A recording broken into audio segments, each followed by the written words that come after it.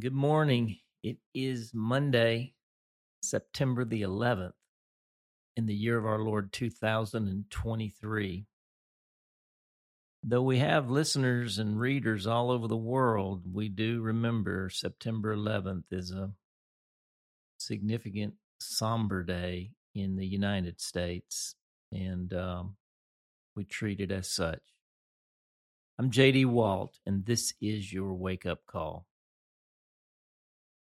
Let's begin this Monday and this week in consecration before Jesus. Wake up, sleepers, and rise from the dead, and Christ will shine on you. Jesus, I belong to you. I lift up my heart to you. I set my mind on you. Fix my eyes on you. I offer my body to you as a living sacrifice. Jesus, we belong to you. And we're praying in the name of the Father and the Son and the Holy Spirit. Amen. Today's entry is entitled, The Most Important Lesson I Ever Learned and Am Still Learning. Our text is from Acts chapter 5. We're in Acts 5 this week, verses 1 to 11. Hear now the word of the Lord. Now a man named Ananias, together with his wife Sapphira, also sold a piece of property. With his wife's full knowledge, he kept back part of the money for himself, but brought the rest and put it at the apostles' feet. Then Peter said, Ananias, how is it that Satan has so filled your heart that you have lied to the Holy Spirit and have kept for yourself some of the money you received for the land? Didn't it belong to you before it was sold? And after it was sold, wasn't the money at your disposal? What made you think of doing such a thing? You have not lied just to human beings, but to God. When Ananias heard this, he fell down and died. And great fear seized all who heard what had happened. Then some young men came forward, wrapped up his body, and carried him out and buried him. About 3 hours later, his wife came in, not knowing what had happened. Peter asked her, Tell me, is this the price you and Ananias got for the land? Yes, she said, that is the price. Peter said to her, How could you conspire to test the Spirit of the Lord? Listen, the feet of the men who buried your husband are at the door, and they will carry you out also. At that moment, she fell down at his feet and died. Then the young men came in, and finding her dead, carried her out and buried her beside her husband. Great fear seized the whole church and all who heard about these events. The word of the Lord. Now consider this. This is a tough story. This couple actually sold a piece of land in the interest of serving the growing church and helping the people of God. That's a big deal and very commendable. He kept back some of the money for his own family. That seems like a small deal and perfectly acceptable. And they drop dead on being confronted by this? Seems like overkill. No pun intended. It seems to fall in the category of no good deed goes unpunished. But this story is not about money or giving or any of that. This story is about lying. Nothing destroys a person, a relationship, a community, or church faster than lying. We must commend Ananias and Sapphira for their generous spirit in selling this land and making such a profound gift to God through the church. We can never excuse their lie, because truth be told, to the extent we excuse them, we excuse ourselves. This story reveals the nature of a particular kind of lie. Ananias and Sapphira did not tell a bold-faced lie here. Yes, they misrepresented themselves, but it was by omission. They didn't say anything untrue. They allowed an untruth to stand. Their dramatic act of dropping dead startles us. But note, it does not say the Holy Spirit struck them down. No, they did it to themselves. Every time we lie to another person, no matter how small or justified or harmless it may seem, we put another nail in our own coffin. It deeply damages the person lied to. But the deepest damage of a lie is to the one propagating it. Anytime we lie to another person, we must first lie to ourselves. With every lie we tell ourselves, it makes the next one easier until we have literally become lost to the truth. The most horrifying reality of lying is the way the liar develops such an immunity to lying, they eventually have no idea that they are doing it. And this is not even the worst of it. The real tragedy is when we lie to each other, we are lying to God. You have not lied just to human beings, but to God. Growing up, my parents taught me many things, but one thing stands out for which I'm eternally grateful. I can hear their voices now. No matter what, always tell the truth. The 21st century lesson of Ananias and Sapphira, and every century since, is precisely this one: unswerving, unwavering, uncompromising honesty.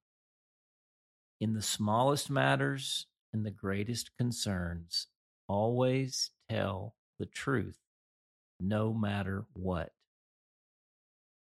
The good news? Because of the Holy Spirit, telling the truth is always within reach.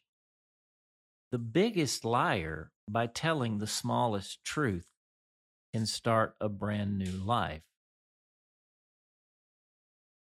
But here's the kicker. We only tell lies to the extent that we have believed lies. And the biggest lie we believe is that it's okay to tell a small one, that it doesn't really hurt anyone. It's why there's no such thing as a little lie in the end. The prayer of transformation. Lord Jesus, I am your witness.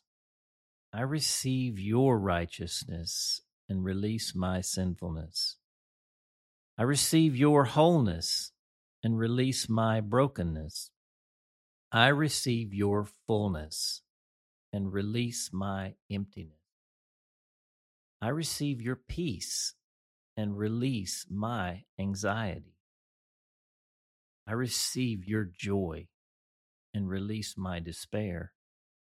I receive your healing and release my sickness. I receive your love and release my selfishness.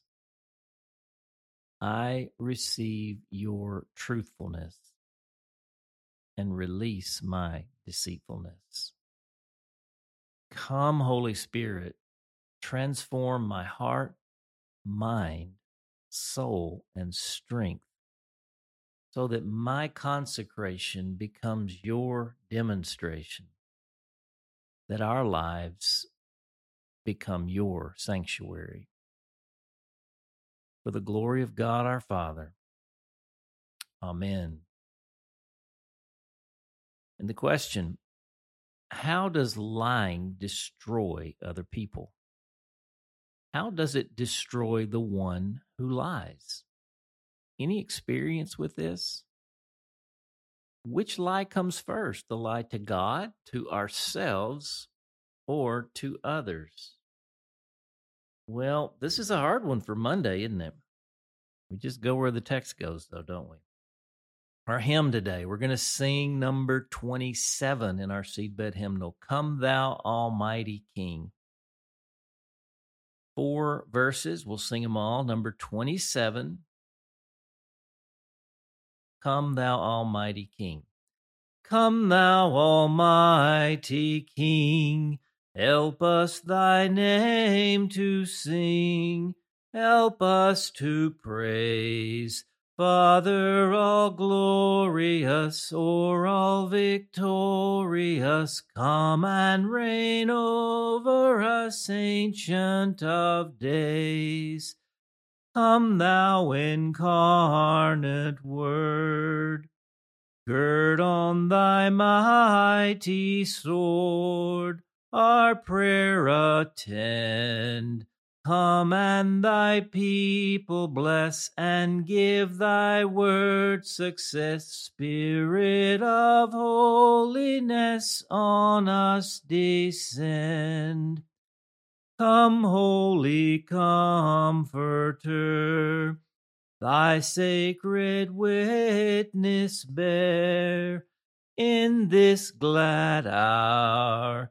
Thou who almighty art, now rule in every heart, and ne'er from us depart, Spirit of power. To Thee, Great One in Three, eternal praises be, hence evermore. Thy sovereign majesty may we in glory see, and to eternity love and adore. Amen. That's a great Trinitarian hymn. Well woven. Who's writing these hymns today, I'm wondering? We've got lots of good songs being written, and they're doing good things across the church, but you know, they're mostly choruses, and there are some hymns that are emerging in the church today, for sure. But the Bible speaks of psalms and hymns and spiritual songs. And there's something about the hymns in every age that endure beyond their age. And so maybe I'm calling out to some of you young hymn writers, or maybe old hymn writers. I know Gary Parrott often emails me and sends me, he is a hymn writer par excellence. Maybe I can figure out a way to direct you to some of his work. Gary Parrott, tremendous hymn writer. But we need more hymns. You know, Charles Wesley, they said he wrote probably 6,000 to 7,000 hymns. And we only have a few of them in our hymnal. This is how it goes. I mean, you know, just because you write it doesn't mean it's going to be a chart-topping hit. You got to write a bunch of songs. And you don't even know what the hits will be in time. I will say that Julie Tennant and Jonathan Powers and Andy Miller and company saw to it that there are more hymns from Charles Wesley in this seedbed hymnal, Our Great Redeemer's Praise, than probably have ever been in a Methodist or in any hymnal for that matter before. Another reason to get your copy. You can see the link in today's email. Well, let's call it a let's call it a morning because we got a day ahead of us, and it's a day where we need to sow. People are discouraged oftentimes on Mondays, so be on the lookout for them. You can sow a word of encouragement. I'll see you out there on the field. For The Awakening, I'm J.D. Walt. We hope that today's entry challenged and encouraged you. And thanks for listening to The Wake Up Call, powered by Seedbed. Be sure to share this with a friend, leave us a rating, and subscribe wherever you prefer to listen to podcasts. Find out more and join the movement by visiting our website at seedbed.com/wakeupcall.